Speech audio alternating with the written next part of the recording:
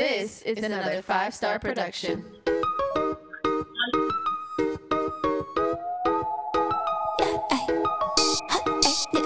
You said I just got the buck, get into it, yo. Pop out with a truck, get into it, yo. If you go to church, I said get into it, yo. Like if she ain't got a butt, now fuck it, get into it, yo. And I said I just got a buck, get into it, yo. Pop out with a truck, get into it, yo. If you go to church, get into it, yo. If she ain't got a butt, fuck it, get into it, yo. Yeah, you just wanna party. Ladies and gentlemen, boys and girls, welcome to another edition, a finals edition of the ScoreKeepers podcast. I am one of your hosts. Joining me tonight on the line, we have Brandon. Brandon, how you doing? I'm doing good, man. All right, guys, we are here. You'll be listening to this on a on a Thursday morning, previewing right before game one of the NBA Finals. I'm sure you'll be listening to it. You must be excited as much as we are, since this is the second time since we started doing this podcast that the Heat have made it to the NBA Finals. Brandon, the first time I think that you've been on the show since the Heat made finals. I don't think you were on in 2020. Nah, I think we got you on once. Maybe once. You may have gotten me on. We might have gotten you on once. But nevertheless, Brandon, are you ready to preview the finals for the listeners? Get them excited for this possible. I don't think some people don't really look at it as an epic series. They're kind of like, they might be happy that both teams got there, but they're not really like super excited for it. The casuals, sure. Even though Jimmy Butler is on like every like I see him on like every Nikolai Ultra commercial known to man. I don't think there's one that plays that he's not on. So big star, yeah, superstar. He's a big star. And of course Tyler Hero. Whenever he gets back, but we'll get to that later. So Brandon, if you want to start, take it away for the preview of this game. All right. What are I think we were talking earlier. There were some statistical things that you were looking at. Yes. You want to just... Your boy. Mm-hmm. Your boy stats and research had to get in to the stats and research. The first thing, all right, we gotta address this, Robert, off the top. Okay. You turn on the ESPN, the First Take, Stephen A. Smith, some of these ESPN podcasts as well. You always hear that the Heat are on this run because they're shooting the lights out. Yes. Correct? Yes, I do hear that a lot. Yeah, they're shooting way better than their average for the season. They're having this unbelievable shooting run. All right. So what I want to do off the top is I want to put a little damper on that myth. All right. We're going to do a little Mythbusters edition of the Miami Heat shooting. All right.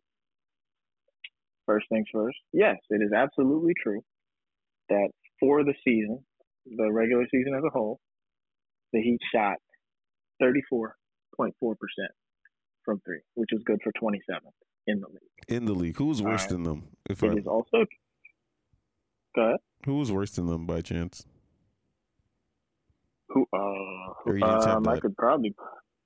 I didn't care who was worse than them. Okay. I mean, I can continue going and try and look it up. Go ahead. It's not that. I just want to give the viewers a realm of what teams they were shooting at the ball as. Well, I mean, I'll put it this way: there are 30 teams in the league. There are 27. There were only 3 teams worse. Okay. Now, it is also true that the Miami Heat are leading the playoffs in 3-point shooting percentage. At 39%, they are first. That is, I think it was like 3-4. I think it was 4/10 ahead of Denver, who was number 2 in the playoffs. Now, that's kind of all they talk about. And that, by the way, that jump is what, 4.5%? That is a very, very significant jump. Yes. But what I want to do, I want to really dive into these numbers here and kind of provide more context.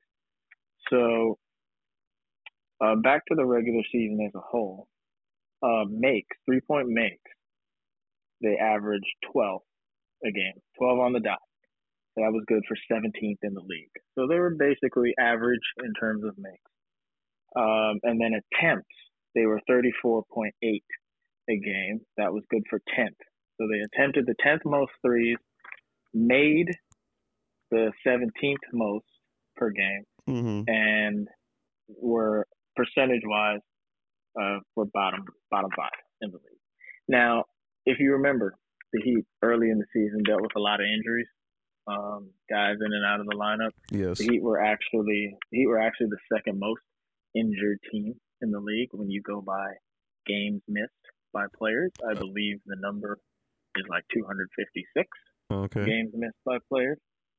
I forgot who was number one.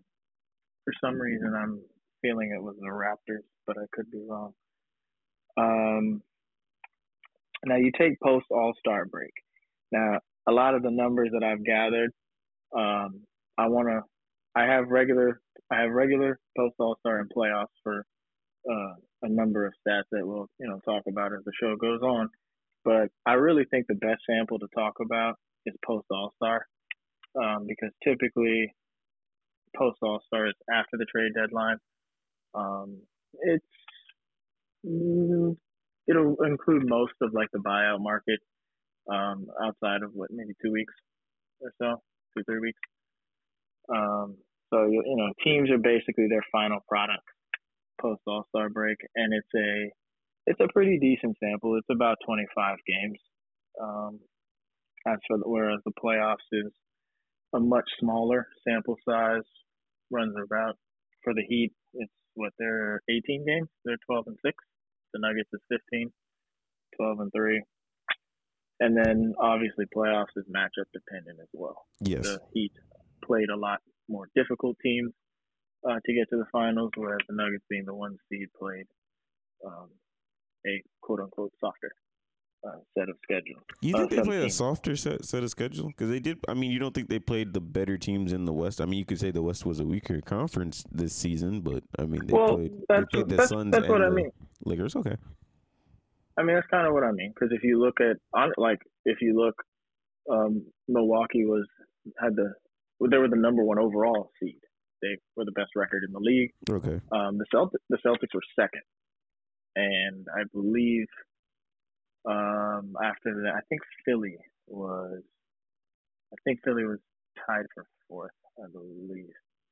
But the Nuggets came in there at 3. So, and the Heat beat both Milwaukee and Boston. They beat the 2 best teams in the league by record. The Lakers, I thought the Lakers played some good basketball post All-Star. They were the best defense statistically post All-Star. So I don't want to say softer as in the teams they played were trash. You make the playoffs, generally not really going to be trash teams in there. Maybe a couple, but relatively speaking, Denver did not play the 2 best teams in the league. They played a Lakers team who, they probably played, what'd you say? Maybe they played like a 4 seed, 5 seed? Maybe? The Lakers team? Yeah. What would you compare? Like, if you compare the way they were playing, kind of how they had, if they played the way they were playing, In maybe the regular post season? All-Star over the course of a regular season schedule, they'd probably be like a 4 or 5 They'd have seed. been a 4 or 5 seed. Yeah, that's fair. Not a top Phoenix has they got Durant, they got Booker, but they don't really have a whole lot else, quite frankly. I think if they had that team for the entire season, I think the Lakers would have finished ahead of them. I disagree with that. I think they would have. I think in the regular season, it's much easier to get by with Durant and Booker and Paul and Ayton. If Kevin Durant doesn't miss a month. Fair, but I think it would. Okay, that's fair. But I mean, remember, Booker missed a lot of time this year too. Yeah, but even with them both missing time, they still finish as like the 4th and 5th seed. So I'm assuming if you had him for the whole year and he maybe doesn't, you take the games that he played maybe in Brooklyn, I think they're like at least a top 3 seed. Because you can play a lot more fluff. It's not like the playoffs where you could put out some of those guys that Rain Wright or Cameron Payne or miss whoever. You can get that off probably in the regular season more because you're probably gonna play some bad teams. So yeah, maybe I guess I wouldn't really. In my opinion, it technically shows. I mean, by how many games they took the Suns. The Suns took them to, but like the Suns were probably their toughest matchup for the playoffs. So far up until this point, at least, we'll see what happens to the Heat. Yeah, no, the Suns are definitely their toughest matchup. So, and a lot of people have the Suns favorites. I was one of them. I thought they had a chance. On the accountability list, my name is next to the Suns, so I have to eat that one. I wasn't buying that. I told y'all. But yeah, anyway. the depth. I thought they could at least get some people in the buyout market, but that's how it goes. Well, they did get people. They just didn't play them in the playoffs. I guess. Go ahead. Anyway, so like I was saying, post All-Star is kind of really the sample I want to focus on most. But so if we move over the Heat shooting post All-Star break, and by the way, before I read them, I want to tell you that what I noticed about this Heat team, they're remarkably consistent. Some of the rankings might change, even somewhat dramatically in certain stats, but the actual number is remarkably consistent, and you'll see that here in a second. So post All-Star, the Heat took a slight bump in made threes from 12 to 12.8, so roughly a 3 a game. They'd make one more 3 in 4 out of every 5 games roughly. Then you look at their attempts. Their attempts virtually the same, technically a tick down, 34.7 from 34.8. By the way, the first 2 stats I read were good for 12th and 13th in the league, but their percentage took a jump by about 2.5 percentage points roughly to 36.8, which was good for 14th in the league. So post All-Star break, they're an average shooting team. Quick question. In the league. Yes. By chance, I'm assuming, asking, in the playoffs, has their I know the 3-point percentage has gone up a little bit drastically. Has their attempts also gone down, and that might be a reason why their shooting looks better because they're attempting less threes, maybe? And now that is the myth I wanted to come on and dispel, because I knew that would be somebody like yourself. Obviously, you talk ESPN, whatever, they're just going to talk about the first 2 we talked about. Their poor percentage on the year and their good percentage now. But, we get into the weeds. We kind of talk a little basketball. I'm glad you asked that question. That's the natural question to ask. Yes, their attempts did go down, but not super significantly. 34, they're attempting 1 less 3 a game, from 34.7 to 33.6. So they're just shooting 1 less 3. Oh, that's interesting. I would have thought they were shooting a lot less. I thought they were just making more. Compared to the regular season, and if you go back to the regular season, they're actually 34.8 is like 35. To 33.6. So yeah, so they're basically they're basically from the playoff run now to what they shot over the course of the regular season. They are making 1 more 3 a game and attempting 1 less. And if you look at those rankings as far as makes and attempts, the attempts good for 10th. There's 16 teams in the playoffs. That's basically an average attempt per game team. And then the threes made is 5th. And that is top. That's kind of borderline, top half. It's top half, but kind of in that middle part as well. So maybe slightly above average, you'd say. And then what I also went and did is I went and took those rankings from the playoffs, and if you extrapolated those numbers over the course of an 82-game season, where would they have ranked? This year, the percentage, 39%, would have been first in the league. Okay. The attempts would have been 14th in the league, so like I said, average. And then the 3 points made would have been good for 8th in the league. Okay. So question. Since we're trying to dispel the myth, could you provide the audience with reasons why their shooting has gone up compared to previous seasons? I mean, to early in the regular season. So the regular season? Yeah.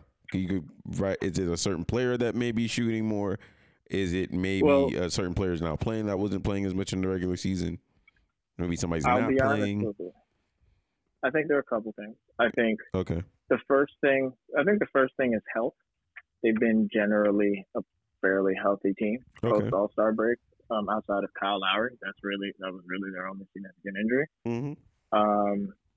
And across the board, though, their shooters post All-Star break have shot better. Their shooting was up.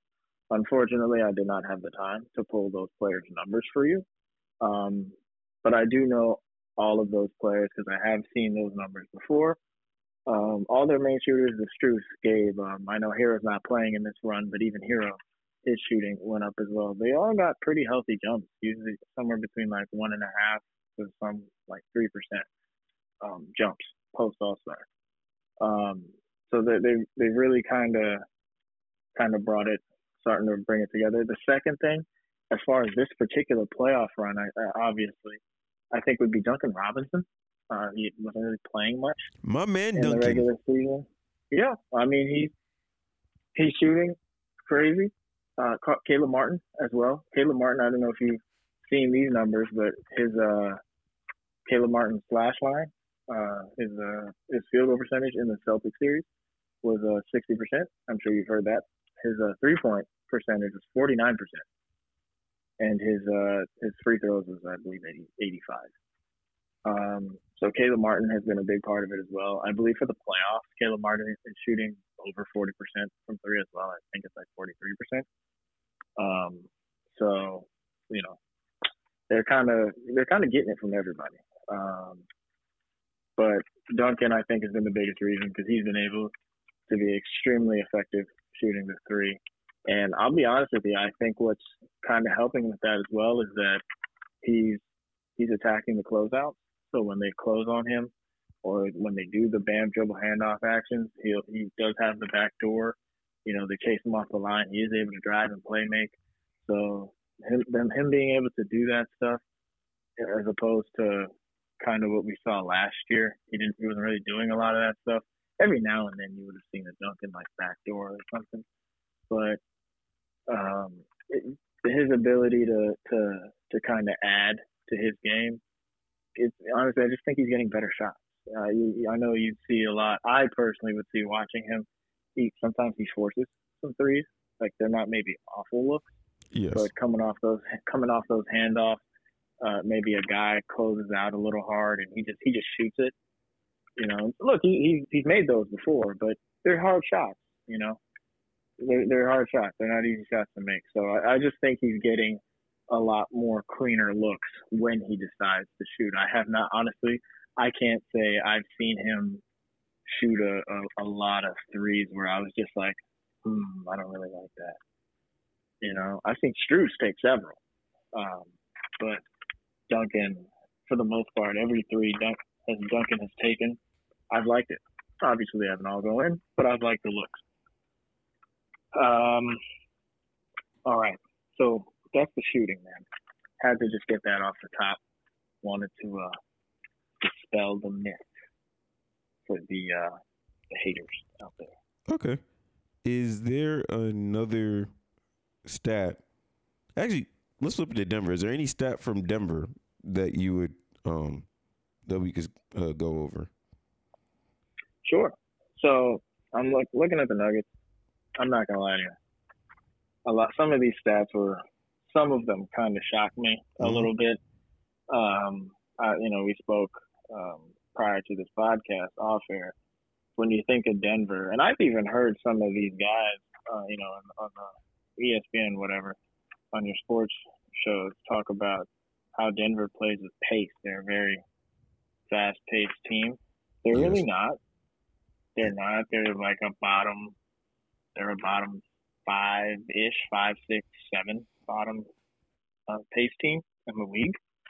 They're actually their pace is on par with the Heat, roughly. They're slightly better than the Heat in pace. The Heat are second to last in pace over the regular season and post All-Star.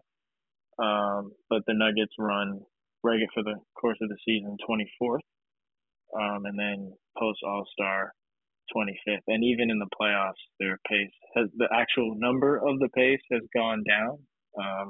They've actually gotten slower as the season's gone on. They started over the course of the season 98.74 pace, 97.45 post All-Star, and in the playoffs they're at 96.33. So the Heat have done the same as well, but there's not as dramatic. It's a very slight decrease in pace. So the pace numbers kind of surprise me, but it does make sense because you watch the Nuggets. They will, Jokic will grab the rebound, and he'll push it up the floor, but they don't typically do a whole lot of Jokic pushes it up, one pass layup kind of stuff. It's not a ton of fast break. It's push the pace early, trying to get cross matches, mismatches, and then in the half court where their pace comes in, there's a lot of movement. The ball moves, players move. And they just make the defense move that way. The other thing, this I kind of knew already, but their defense is average. 15th in the league, regular season. 15th in the league, post All-Star. However, I will say the one thing that is, the number itself is shocking. The overall ranking is average. Their defense has turned it up in the playoffs. If you rank it among playoff teams, it is, like I said, average. It's eighth. However, they have their defensive rating in the playoffs is 111.7, which would have been good for seventh in the league, and that is down from their regular season rating of 113.5 and their post All-Star rating of 114.4. So they have really tightened the screws on the defensive end in these playoffs. And I gotta say, if there was one more, it'd probably be the assists, just because they basically in the regular season and post All-Star, 66%. Their assist percentage, 66% of their possessions end in an assist, which is kind of nuts. 2 out of 3 possessions, or baskets rather, end in an assist. So that's kind of cool. Okay. The pace one, we talked about that earlier. I was kind of surprised by that one. This one not too much. Obviously, and then watching the playoffs, we talked about Murray doing a lot more ISOs. I do wonder though if they will continue to assist the ball at the high rank, knowing the Heat's defense is going to probably try to force them more into a lot of ISOs, like they did Boston. Now, the difference between, you would say, Boston and Denver, obviously, is Boston's 2 best players, when they're at their best, it's a lot of ISO, not necessarily a lot of playmaking. We don't really see that a lot consistently from Jason Tatum. He can do it once in a while. Jaylen Brown, definitely not known for his playmaking. So, as we saw last series, compared to Joker, he's been averaging a triple-double the whole playoffs, correct? I don't think there's been a series he hasn't averaged a triple-double. I believe, yes. Yes, I believe you're right. Okay, and then Jamal Murray, even though he can attack, he can play make as well. And they have some other guys that play make. Bruce Brown, Aaron Gordon can do a little bit of playmaking. So they have some things that they can throw at Miami offensively, where you would probably want to get them in ISO. You would agree with me? Instead of their team, they can, especially in the half court, they can move the ball around, make some things happen, get an open shot really well. A lot of guys get the ball, so you gotta feel like that everybody's in rhythm when they're playing. And also, let's not forget 2020 finals. Kentavious Caldwell-Pope was a side of my thorn, so I wasn't really happy about that. Not really too happy to have to see him play again. So, Goodness gracious, yeah. But about that. As we keep this going, what are some of the keys? Where are some of the keys for? Let's start with the Nuggets. For the Nuggets to win this series and get their first NBA championship. I think the biggest key for them is you gotta keep the engine rolling. Okay. Right now, their offense looks like a well-oiled machine. Offensive rating of 119.7 in the playoffs. That's good for first. And that would have also been first this year by a fairly significant margin. The Kings were number 1 with, I think, 118 point something. And by doing that, I don't mean just putting up the points. I mean keeping everybody involved. in that Lakers series in particular. Pretty much the only person that didn't really have it on offense was Aaron Gordon. But pretty much everybody else was just giving you big buckets, getting to their spots, hitting open threes. Caldwell Pope was good for about 2 threes a game in the Nuggets in the Lakers series. Bruce Brown had a couple, like 13, 14, 15-point games. He had a 15, 5, and 5 game as well. I think that was what, game 3, I think? Game 2? Michael Porter was feeling it entire series. Obviously, Joker was doing his thing. In fact, Joker, they were talking about Tatum not scoring in the fourth quarter. I don't believe Joker had a fourth quarter bucket until game 3, just like Tatum, I believe. And Murray obviously was just killing the Lakers in isolation, hitting tough bucket after tough bucket, going off for 30-point halves. They got to keep that rolling. They got to make Miami account for as many people on the court not named Nikola Jokic, or Jamal Murray for that matter, as possible. So I think that's going to be their biggest key. I think the second one, probably pretty obvious one, rebounding. Now, not because the rebounding should be like a battle or anything tough. In fact, I don't think it's going to be close. But I think the Nuggets need to wash Miami on the boards, just absolutely annihilate them. And honestly, they're going to have to do something that they were not very good at in the regular season. It is second chance points, believe it or not. The Denver Nuggets, as a rebounding team, their rebound percentage was 4th in the league. Post All-Star, it was 10th. And in the playoffs, it's number 1. But and offensive rebounds in particular, they actually don't rebound the ball on the offensive glass as well as you might think. I mean, Jokic typically, he's out here grabbing, having 30, 20, 10 games, 20 boards, 13, 14, 15, 16, all those rebounds. It's not a lot on the offensive glass. Their offensive rebound percentage is 28.9, which is good for 12th. So you're basically looking at league average. Post All-Star, they've been better, 29.8, which is good for 8th, so top 10. And it's up to 30.2 in the playoffs, which would be good for 5th. So again, you're kind of in that same range, 8th-ish, if over the course of a regular season. But when it comes to second chance points, they're not good in the regular season. 12.9, which was good for 21st in the league. And they were even worse post All-Star break, 11.6, which would have been good for 26th in the league. I think they need to do better in that area. They will win the rebounding battle. They should win the rebounding battle. They got to make sure it's not close. I'm talking double digits and really capitalize on those offensive boards and turn those into points. All right. So, what do you have for the keys for the Heat then? Keys for the Heat? Yes. Number 1, I think this is the most important key for them. Don't get washed on the boards. So you're just gonna offset everything you said. That's your key. Oh no! Are you about to do a Khalil?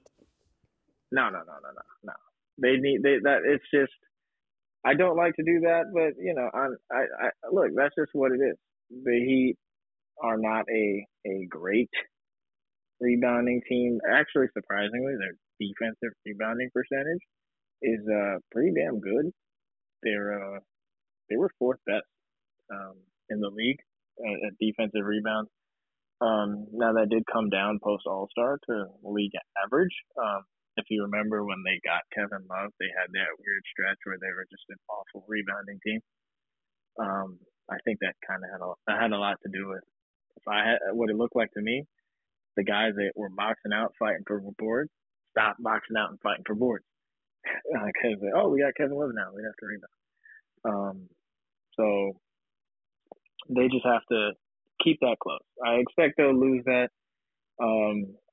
Try to keep that like 5 to 7 in that range. Like try not to lose by too much more than that. I think the second key for the Heat is going to be got to keep up the shooting, the role players in particular. Martin, Duncan, Strus, Gabe. I think those guys are going to be big in this series. As I told you, the Nuggets are a league average defense. Make it hard on them. Particularly, they're not great in the pick and roll. As you saw, the Lakers kind of abused them. Particularly Austin Reeves in the pick and roll. You saw some trouble. They weren't able to I would say they weren't able to make Jokic pay as much as they probably could have if their roster was a little bit better. But he got to try and keep those guys rolling, keep Vincent rolling, Strus hitting the threes, hitting the shots,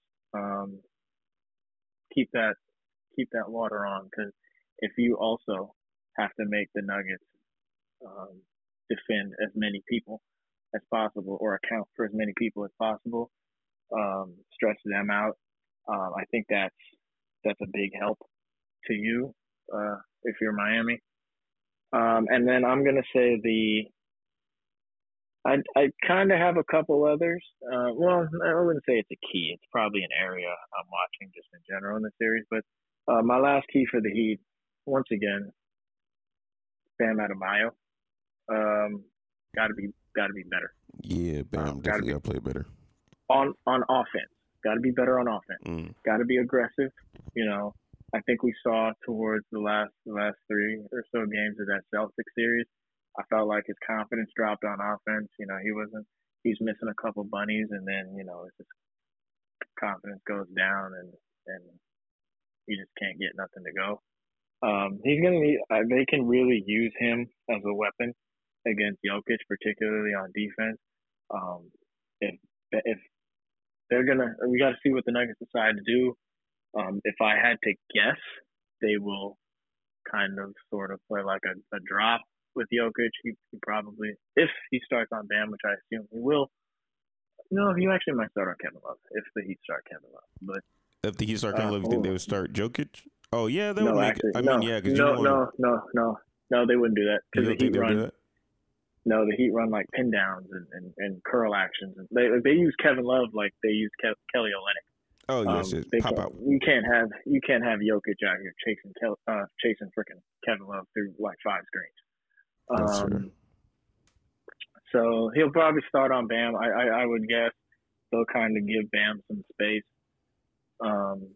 So if Bam is able to hit a couple of those jumpers, and be aggressive, like you have the speed over Jokic, no indecision. You get that ball at that mid post, at that free throw line. If you have the jumper, shoot it.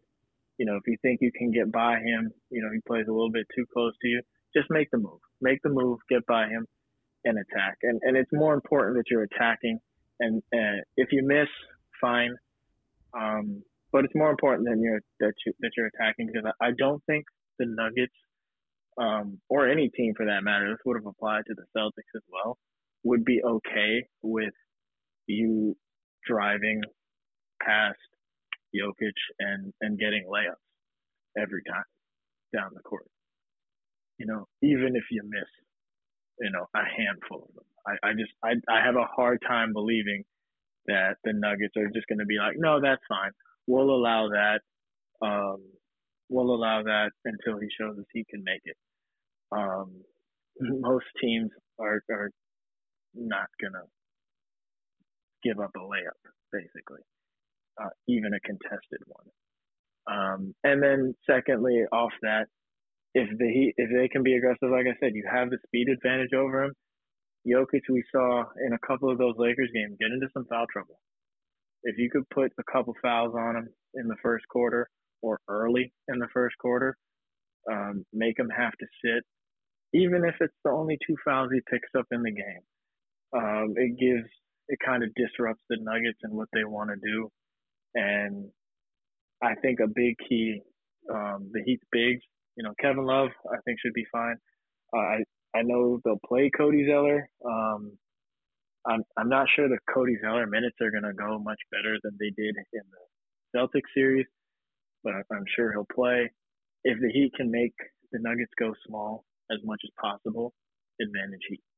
So if you pick up two fouls on Jokic, in the first 6 minutes of the first quarter, in 2 or 3 games, and make them have to go Jeff Green at the 5, and now you got an extended period without Jokic, and the Heat can go small. They can take out Kevin Love, whether it's Haywood Highsmith or Duncan or whoever, and kind of go small and get their guys moving.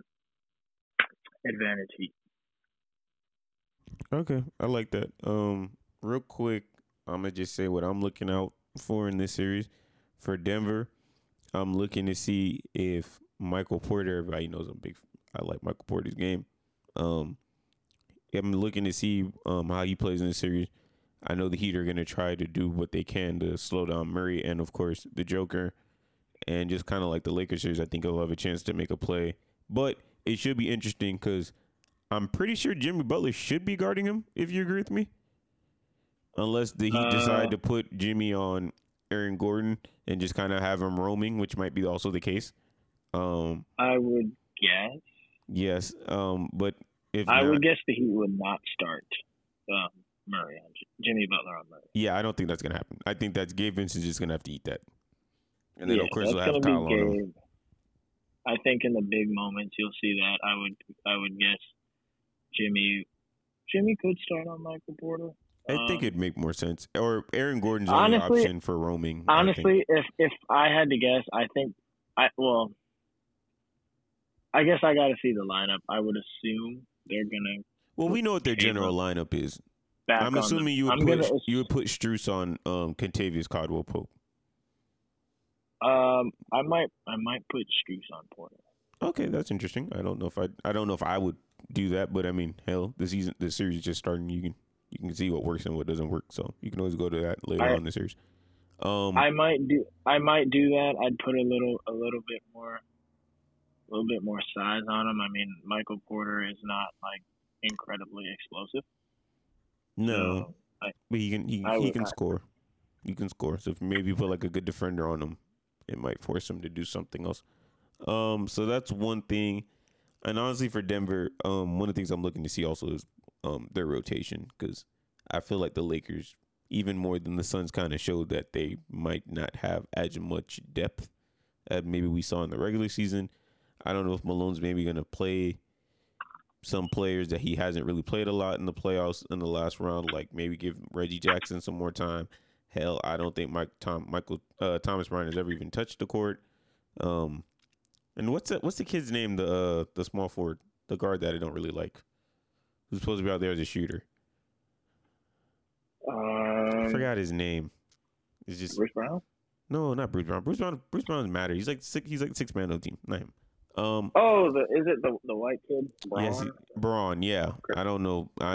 He didn't really look too well in the Lakers series. I don't know if maybe he'll be random Heat scrub guy this series. So maybe he'll have. Well, they kind of. But they weren't playing him a lot either. So I'm interested to see if Malone either kind of opens up his rotation a little bit more, maybe plays an extra guy, or if because of the finals he kind of just says like we're not playing. And also remember, they're basically having like 2 days off after every game. It's not every other day anymore. So just maybe he kind of says, all right, like I'm just going to play mainly seven guys. And maybe like the 8th guy plays like a stretch here. And he just says, all right, like this is what we're doing for the whole run. So that's what I would want to see from Denver. On the Miami side, I am interested to see, and I think we can get into it real quick, where Tyler Hero, when he comes back, because I think he's coming back. They're rumoring, it's being reported it's around Game 3. He'll probably be back for Game 3 because I would give him, I think, around another week to get ready. I'm waiting to see whose minutes he kind of gets into, and then also like how they would use him. Would they kind of let him run some pick and rolls? Are they gonna try to have him more off ball? I think that would kind of be interesting.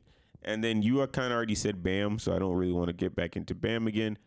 But also just, let's just see, can Caleb Martin continue to play at this borderline all-star level of play that he's been doing in the last round? So those are like the things I'm going to be looking at when I'm watching the game. So I will say if Caleb Martin is able to keep this level of play up, yes, it would be a very big boost to the Heat. I do think Jimmy Butler is going to. I expect him to struggle a little bit. Aaron Gordon is a bigger guy with some length. Those guys tend to give Jimmy some problems. I think they'll just switch him off as much as they can. Well, there are some things that I think that he can do, and they did do in the regular season, that I would expect to see a lot of. So I do expect to see a lot of Jimmy Butler as the screener.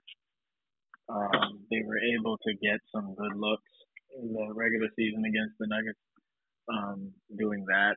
The one element, and I'm curious to see that we didn't really see from them in the regular season versus the Nuggets would be Duncan Robinson, because I do think there are some opportunities to run a three-man offense with Butler, Duncan, and Bam, where you kind of have Bam at the top of the key, or maybe a little offset to the wing a little bit. Have Jimmy set a screen for Duncan, so Duncan can do his flare screen over the top, and you can have Jimmy dive backdoor. And that would, I think there's some opportunities there for some easy buckets. But I do think in general, and yes, they'll obviously try to switch. I expect Jamal Murray will be this series Derek White for Jimmy. But I would not expect the Nuggets to just give that switch up so easily as the Celtics did. So I think they'll have a tougher time if they can get some of those relief buckets that Caleb was able to give. Obviously the shooting as well. That could be it'd be interesting to see how the Nuggets decide to address that. Okay. Well, we're getting to the end of the show of this episode, and I think I'll say for me, game one, I completely expect the Nuggets to win this game just based off of the fact that the Heat played like a 7-game series, and now they had to travel to Denver. They have to play in some high altitude. They might have a little bit of fatigue coming out while Denver has been off for like literally over a week and a half. So at home chilling. So I do think this will probably go to Denver. Now, my series prediction, I will say, I think Denver should win this series. Hell, I don't know how many games it's gonna go. I don't really want to. I guess I'm about to pull a Clayton. I don't really want to give a series like how many games it can go, just because of the fact that I basically had the Heat, except for the Knicks series, losing every series in the playoffs. And they basically won every single series. So I'm basically gonna just keep my. I don't know if it's like a reverse jinx. Yeah, I don't know if it's a reverse jinx or not, but it's working. Well, I didn't need it for the Knicks because it's the Knicks. But following that logic, you should give a prediction so that you can win. Pick against them so they can win. All right, I'll go Nuggets in 5. They win a game. They get a game. You get a game in Miami. The crowd pots and pans outside. Streets of Hialeah go crazy. Nuggets in 5. Yeah, I mean, for the reason why I would say the Nuggets would win, I just think that they, unlike the other teams that they played, especially I think the last 2 rounds, the other 2 teams, I think their offenses are very simple.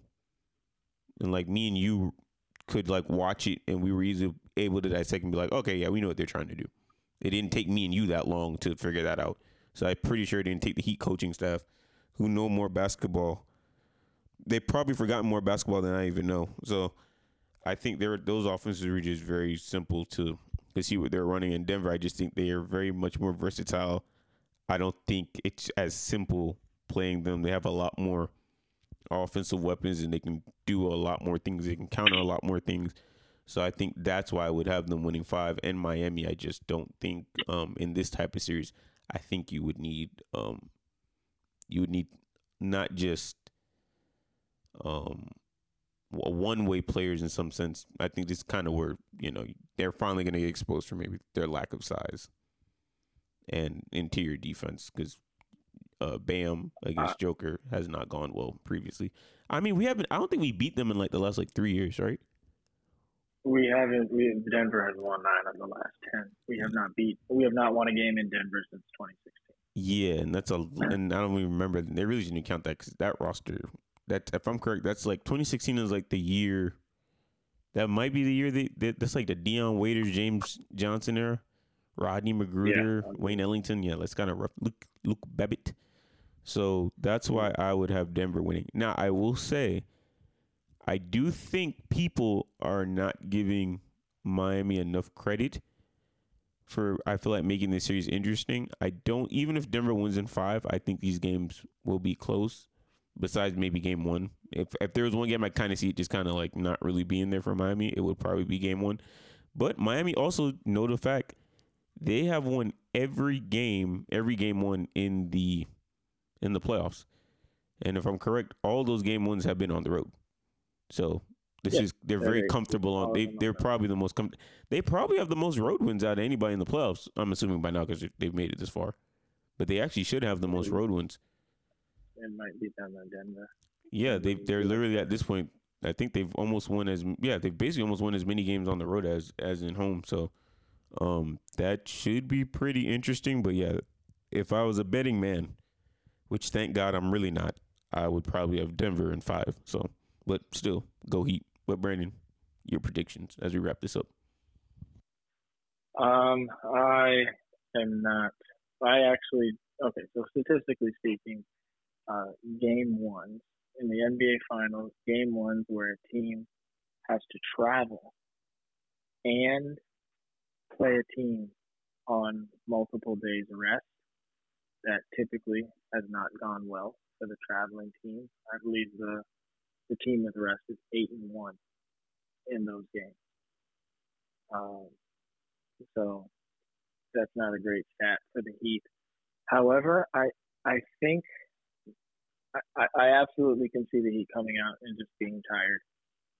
They did get an extra day's rest, but they're also a little fresher playing basketball. Denver has not played in a week and a half, like you said. I'm sure obviously they've practiced, obviously they've been in the gym and practice shoot-arounds, whatever, working on, I'm sure they've done scrimmages as well, but you can't quite replicate the intensity and the competitiveness of just a regular season game, far less a game in the playoffs. So I'm not going to discount the Heat in game 1, while I do think Denver will win it. I don't necessarily think it'll be something easy for Denver to do. As for the series, I've thought about this a lot, and there's a lot on the Nuggets. There's a whole lot they can do, account for. You have to account for, but that assumes players are rolling. Michael Porter Jr. is a notoriously streaky player. Sometimes he's out there and you're like, oh my God, this is it. This is what we all saw. Sometimes it's really, I don't really know. Are you sure about this guy? So, you got others. Jokic, I think, will do his thing, obviously. Although against the Heat, I believe in the last 10 matchups, he's averaged 22, 11, and 7 against Bam. So if that's what he's averaging against Bam, and that's, somewhat in the vicinity of the kind of production that he puts up against the Heat in this series, I would most certainly like the Heat's chances if those are his numbers. Jamal Murray is a guy I think the Heat will be able to punish on defense a lot more than the Lakers did, and that's simply because the Lakers are trying to do it with LeBron, who did a good job punishing Murray, but couldn't play 4 quarters of basketball. I think Jimmy Butler will go to that well over and over and over again. And I just think the Heat they're a tough team. Adversity is not something that phases them. They've obviously been here before. The Nuggets have not. That's not something that decides the series, but I do believe it is something that matters. So I'm going to say the Heat will win this series. And I think they'll do it in 7 games. So you have the Heat winning another Game 7, an epic Game 7 on another team's court, and this time to win it all. You got Jimmy raising the Larry O'Brien Trophy in Denver. In Denver, okay. Well, I will say the reason I came to that pick, I think winning a Game 7 in Denver would be infinitely more difficult than winning a Game 7 in Boston. I'm sorry, national media, I'm sorry, Celtics fans, your arena is not scary. You talk about the parquet floor of the TD Garden, like it's some kind of mythical. It's a mythical place, bro. The Leprechauns. It's not scary. You kind of saw it. The Heat came out in that Game 7. They kind of, the game was ugly to start. Both teams didn't really have anything going. But once the Heat got rolling, you kind of heard the murmurs of the Celtics fans, and that's the kind of a team that the Celtics, they've demonstrated themselves to be incredibly weak mentally. The same thing you kind of saw with the team and the fans when Tatum went down. I don't think you're going to get that from Denver fans. I don't think at any point in this series, I don't care if the Heat come out and, with this Game 1 and start on a 20 to 6 run. I don't think the crowd is going to start murmuring and whispers like, oh my God, Jaylen Brown can't dribble. Oh, maybe Jokic isn't that guy. But I don't think they're going to be doing that stuff. Certainly not in a Game 7. So, and yes, the altitude and stuff like that. I understand the difficulty of that task. However, I don't know, because of how much the Nuggets have offensively.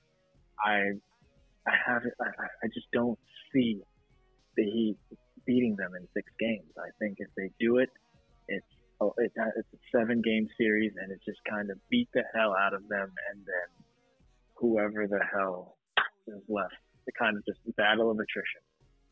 We're going the distance, and whoever's left standing when the buzzer's down, that's the winner. And I think that's the way the Heat do it. Now, listen, the Nuggets can just have some awful shooting nights, maybe a game or 2, and then there you go, the Heat win in 6.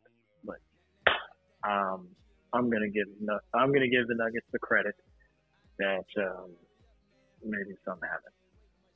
All right. Well, you were right about your Celtics in 7. So some way, somehow, thanks to Derek White. Heat in 7. All right. Heat well, in 7. I'm sure you'll put up a poll this morning, Thursday, asking the fans who you got winning tonight and who you got winning the series. And so we'll hear from you guys. But, Brandon, I think that's it. I'm excited. I know you're excited. I know you have your tradition of watching it with your sister, so I'm sure you'll continue that. No, we don't know what we're doing. I watch Game 7 at my house. We got it. Oh, even you can take the negative energy. Okay. All right. Well, No. It's all about the game plan, man. It's not about the negative energy, bro. It wasn't working. Right? Okay. We out here rolling with the game plan. We lost 3 in a row. We got to switch it up. I'm not doing What I look like? Mike Budenholzer to you? Okay. Get out of here. All right. Well, you figure that out. Okay. While you figure that out, me and the listeners will be watching the game. Guys, this has been another edition of the ScoreKeepers podcast. We will see y'all later in the week. We out. This has been another 5-star production.